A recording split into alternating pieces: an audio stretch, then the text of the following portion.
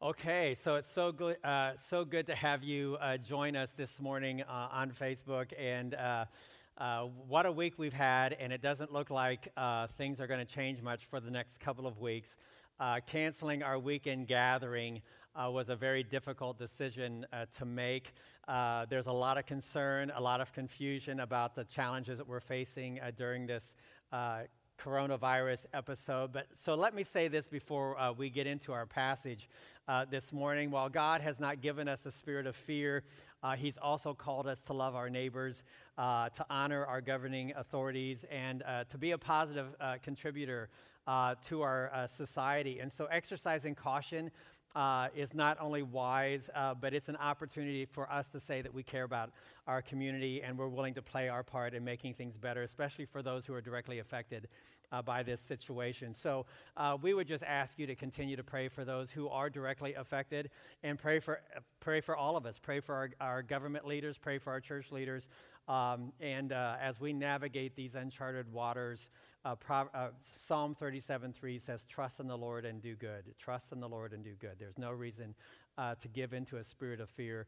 We're trusting the Lord and then taking the opportunities to be good in the way that He is calling us. So with that said, we are walking our way through the book of James. We've been doing this for a number of weeks. James is talking about what the life of a Jesus follower actually looks like in very practical terms. 2 weeks ago, we talked about conflict and anger, what happens when we don't get what we want, and how that creates chaos in our relationships.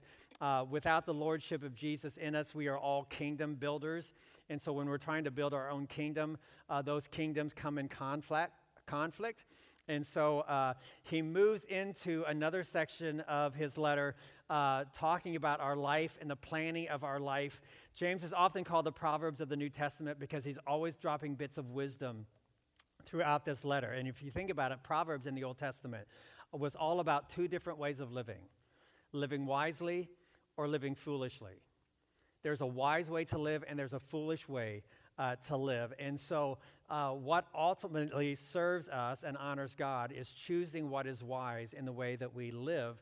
And when we choose to live foolishly, there is a way that seems right to us at a time, but ultimately it's destructive to us.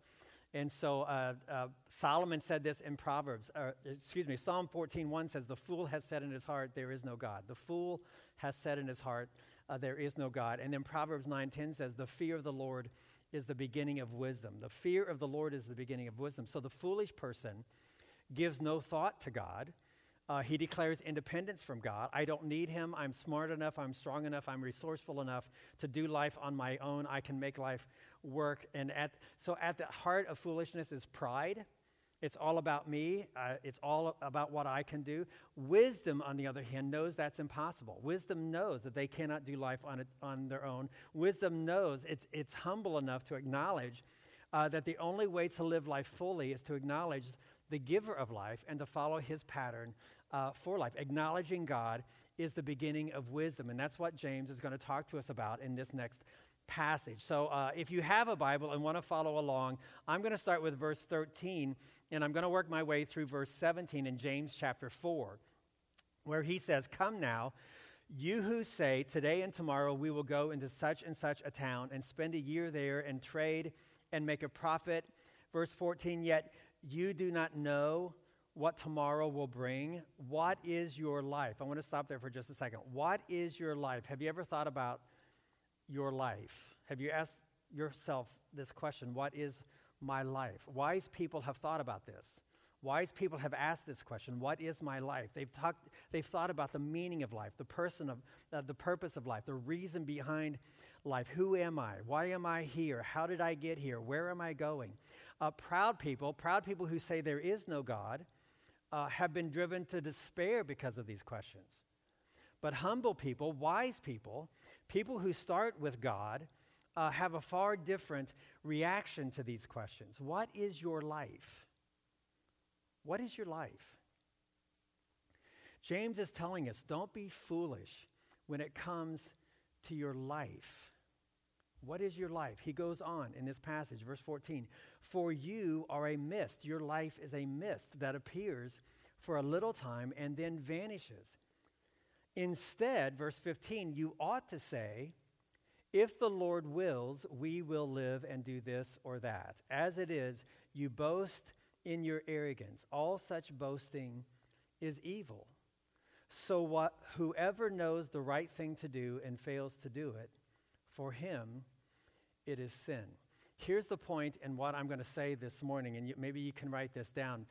There is nothing more wise than to acknowledge God in every aspect of your life. There is nothing more wise than to acknowledge God in every aspect of your life. And there is nothing more foolish than to ignore God in any aspect of your life. What is your life? Do you know what your life is? Do you know how you know what your life is? Where did you come from and why are you here? And James would say to us, without God, there is no explanation for your existence. There is no adequate reason for your life. And so James begins with this passage with this, come now you who say. Come now you people, and he's kind of like segmenting his audience. Those of you who say this sort of thing, the problem with that is that I think most all of us say this sort of thing. Tomorrow we're going to go here or there. We're going to do this or that. This is what we're going to accomplish, and this is what's going to happen as a result. Most all of us, plan out our days. We plan our life. Those who don't plan their life have no life. I mean, and we have those two types of people in the world, those who plan everything in their life and those who kind of fly by the seat of their pants. And so those who plan frustrate those who don't plan, and those who don't plan kind of frustrate those who do, and it makes life really interesting because usually those who plan and those who don't plan, when they meet each other, they get married. And so it creates all kinds of problems in your relationship. This is natural for us, James is saying. Today we will go here. We will do this. We will go and accomplish this, and we will have this kind of result. We have a plan. There's a start date and there's an end date to the plan. There's a destination to the plan. There's a time frame. There's an objective to the plan. This is when we're going. This is where we're going. This is what we're going to do when we get there. This is what we're going to accomplish once we're there. And now notice, here's the thing. James doesn't condemn that. James doesn't criticize that. And in fact, you go back to the book of Proverbs and you'll find that Solomon would even commend that. There's nothing wrong with making these kinds of plans. Proverbs chapter 16, verse 9 says, the heart of man plans his way. The heart of man plans his way. Remember what Jesus said? No one sits down to build a tower without first planning. Get a plan. Figure out how much it's going to cost. Figure out how this is going to happen. Even Jesus said planning is wise. There's wisdom in planning.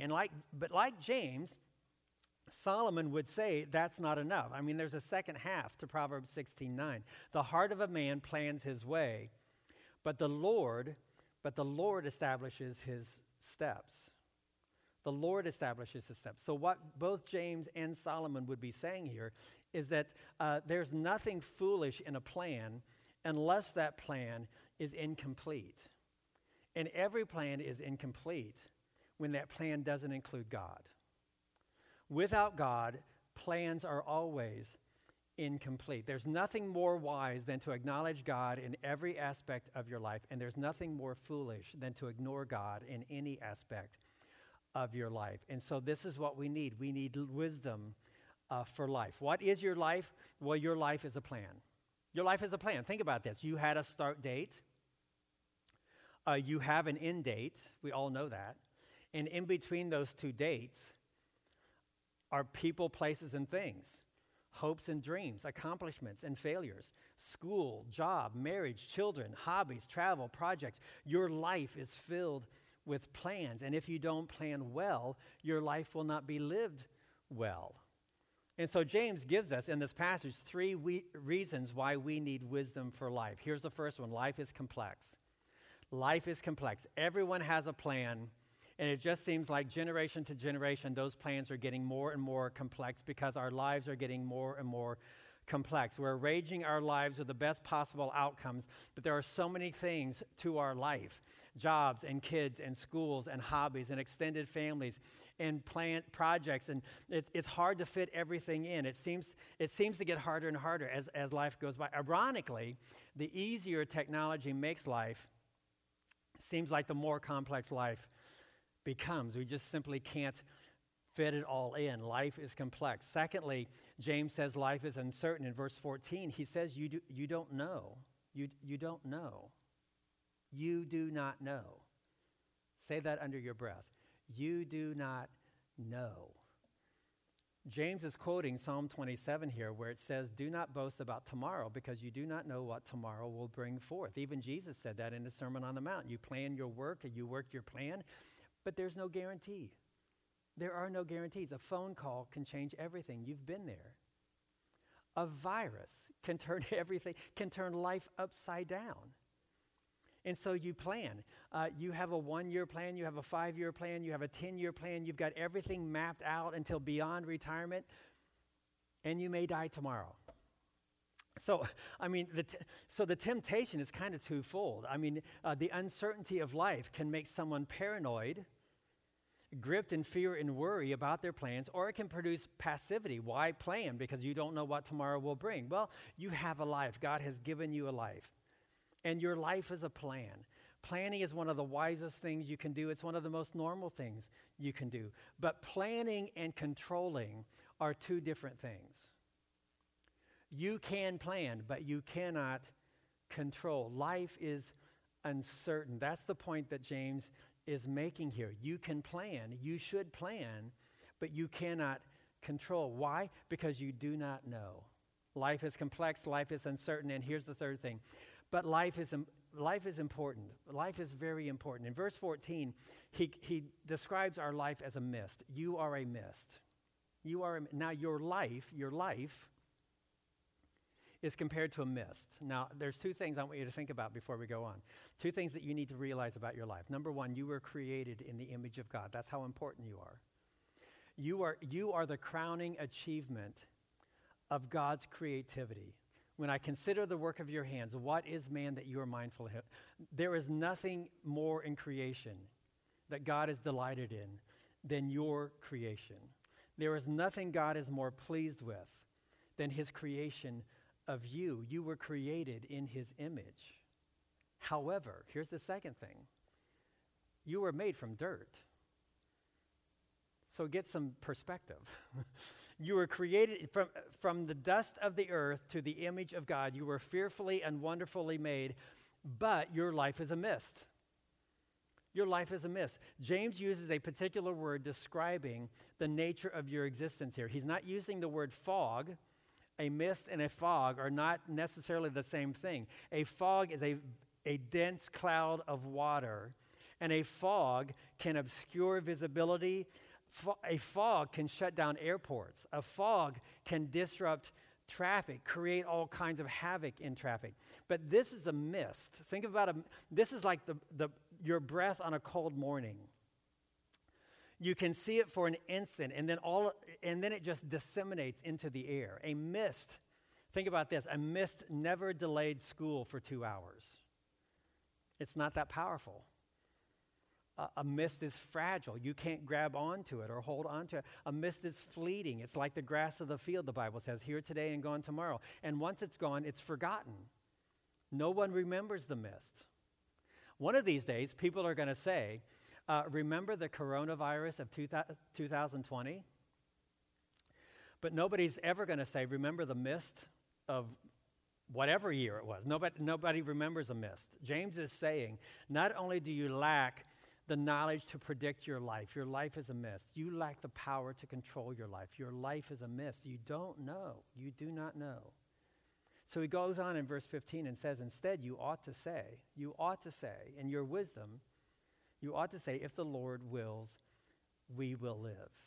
If the Lord wills, we will live. In other words, it's not enough to say my life is a mist. I need to say my life is in the hands of God. He has given me the capacity to plan. He has given me the will to plan. He's given me the strength to plan. But he does not give me the control over the outcome of those plans. And so I want us to consider the progression of James' argument here. In verse 13, you find the phrase, we will live, we will live. And in verse 15, you find the same phrase, we will live, we will live. But there's a difference in verse 13 and verse 15 in the fact that James says we need to qualify that phrase. If the Lord wills, we will live. Lord willing, you've heard that phrase, maybe you've said that phrase. Lord willing, we will do this. Lord willing, this will happen. What are you doing? You're acknowledging God in your plans. You're submitting your plans to God's will. Now, before we go any further than this, I need to make this point about this phrase, Lord willing, Lord willing. James is not telling us the secret to doing whatever you want. Okay, you don't just tack on the phrase, Lord willing, and then you just go about your life as if your life should go the way you want it to go. Okay, this is like praying in the name of Jesus. We've been taught to pray in Jesus' name. What does it mean to pray in the name of Jesus? Jesus said, you pray in my name and I will give you whatever you want. And so sometimes we misunderstand what he's saying there. What does it mean to pray in the name of Jesus? It means that I'm asking for, to pray in the name of Jesus means that I'm asking for everything Jesus would ask for if it was Jesus asking. Praying in the name of Jesus is saying, I want what Jesus wants. And friends, that's the key to answered prayer. When I want what Jesus wants, Jesus will always give me what I want. My kids, when they ask me for what I want them to have, I delight in giving them what they want. Dad, can I have more vegetables? Well, of course, you can have more vegetables. I will be glad to give you more vegetables. And so this is how this works. Jesus will always give you what you want if you want what Jesus wants. But there's the rub, right? Because we don't always want what Jesus wants. Our plans are not always what God would plan for us. But so here's the deal. You may know what you want, but you may not know, you do not know what's best. You do not know. You do not know what tomorrow will bring, and you do not know what the best is in that tomorrow. Jesus knows. And so the question is, can you trust him to give you what is best, even when it conflicts with what you want? So, if the Lord wills, this is not a phrase that you just need to repeat over and over when you're making your plans. This is not a phrase that you tack onto your agenda, hoping God gives you a rubber stamp of approval. This is a principle. This is a way to live out your life, a principle of seeking God's will before you determine your plans, knowing that your plans are fallible and may not line up with what God's best is for you. And so you live open-handed with your plans, living in humility before a God who wants the best for you and who knows what's best for you, and that your plans, what you may want, may come in conflict with what God wants for you. A God who is in control, wanting what is best for you. So this is the problem that James is addressing. It is the height of arrogance to plan without God as the source of those plans. It is offensive to the God who created you. The fool hath said in his heart, there is no God. Why? Because here's the deal, friends. Planning without God is presuming God does not matter or that God does not exist. That God is not a factor in the affairs of your life. It is the ultimate cosmic snub. Have you ever been snubbed? Have you ever been ignored? How does it feel to be ignored? You walk into a room and people don't acknowledge you. Or if they look up at you, they quickly look away. No one greets you or acknowledges you or gives any indication that your existence matters. There's almost nothing worse than someone. I would rather be criticized than ignored. At least I'm being considered, right? Every person is created in the image of God with dignity and worth. Nobody should be treated as a nobody. I think we would all agree with that. And so what is James saying in this passage? Friends, planning without acknowledging God in your life, planning without first seeking God in your life, is treating God like a nobody. It is arrogant. It is foolish. James says it is evil. That's pretty strong language. It is evil, not just offensive, but evil. Why? Because what is pride? Pride is forgetting God. you were made in the image of God. That's awesome. But you were made from dirt. That's humbling. You do not know. You are not in control. You have a life that needs to be planned, but you have a God who knows what is best. So here's the deal, friends. When you forget who God is, you forget who you are, because God is the source of your life. What is your life? Your life is nothing without God. You are nothing without God. And when you forget God, you are assuming his place in your life. That's what pride does. When you forget God, you are declaring your own omniscience and your own omnipotence. Think about this. God is omniscient. He knows everything. And God is omnipotent. He is all-powerful. He's in control. Only God knows everything, and only God can control everything. But pride says, I know. Pride says, I can do. Pride declares itself God. And there are at least two consequences to that kind of arrogant, foolish thinking. Here's the first. When you plan without God, when you treat God like a nobody in your life, you set yourself up for overconfidence. Overconfidence. Pride always leads to overconfidence. When you ignore God, you're saying, I know as much as you do. I know better than you. I know what needs to be done. I know how I'm going to do it. I know how this needs to go, and this is what I'm going to do to control the outcome. And actually, sometimes that works out. I mean, we've been there. You've set your plans, and those plans have succeeded. You made it happen. You got the results that you wanted. Kudos to you. Look at you. Aren't you something? And you think, you know what? I can handle this. I can do life on my own. Life is good. Pride feeds on success. Feels really good to be in charge. But then life falls apart. Things happen that you cannot control. Outcomes that you did not predict. And you're lost. You feel like a failure, which leads you to bitterness and anger and depression. You're faced with the reality that outcomes cannot be controlled, that you are not in charge. What happens when the omnipotent one realizes how impotent they really are? And what does that reality produce? You think you know, you do everything in your power to know, but you don't know. And deep down inside, while you're trying to control everything, you know that you don't know, and you're giving all of your energies to stay ahead of the game and to not to appear weak, to appear like you have everything under control. And what does that get you? That gets you nothing but worry and anxiety and fear. You worry because you don't know. You worry because you're not in control. You worry because you're going about your life as if God does not matter.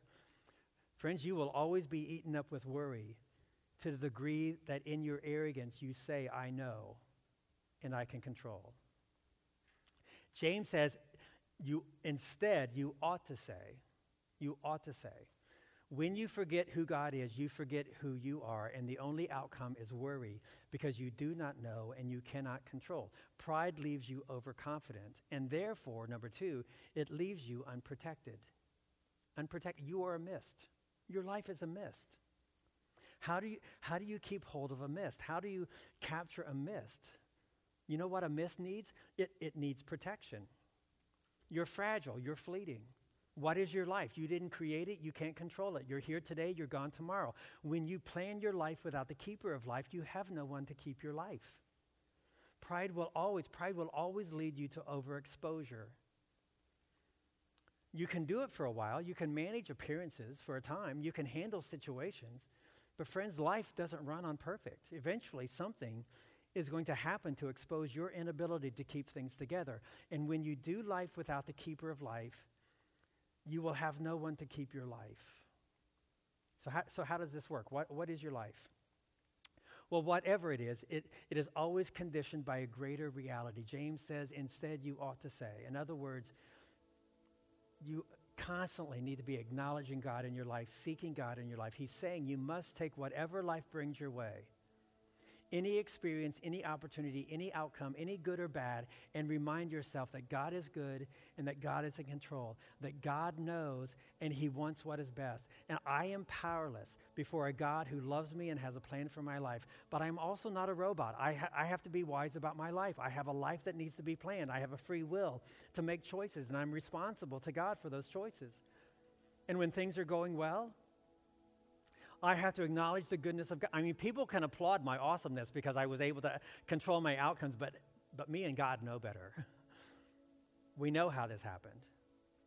And then when things don't go well, when my life is falling apart and I can't hold things together, I don't need to be worried or angry. I don't need to control the outcome.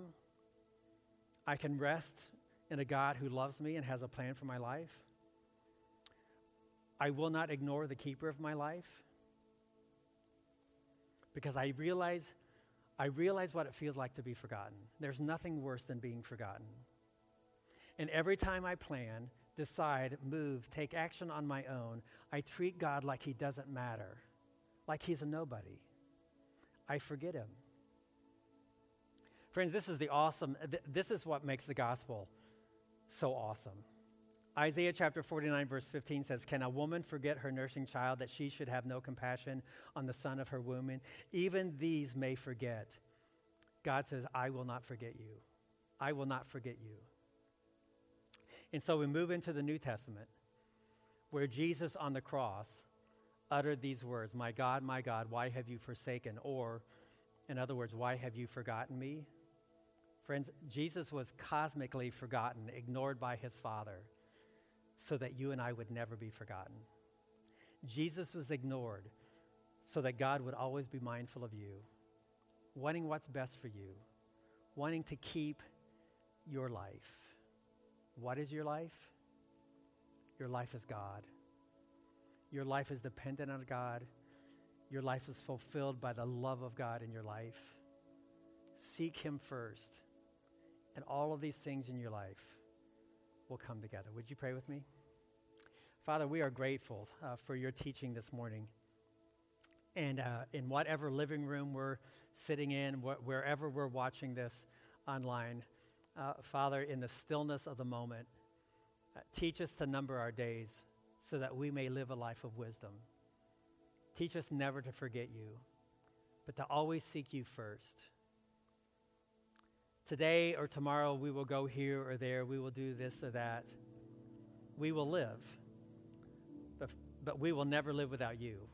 We will never live without seeking you first, so that we can have the life that you created for us.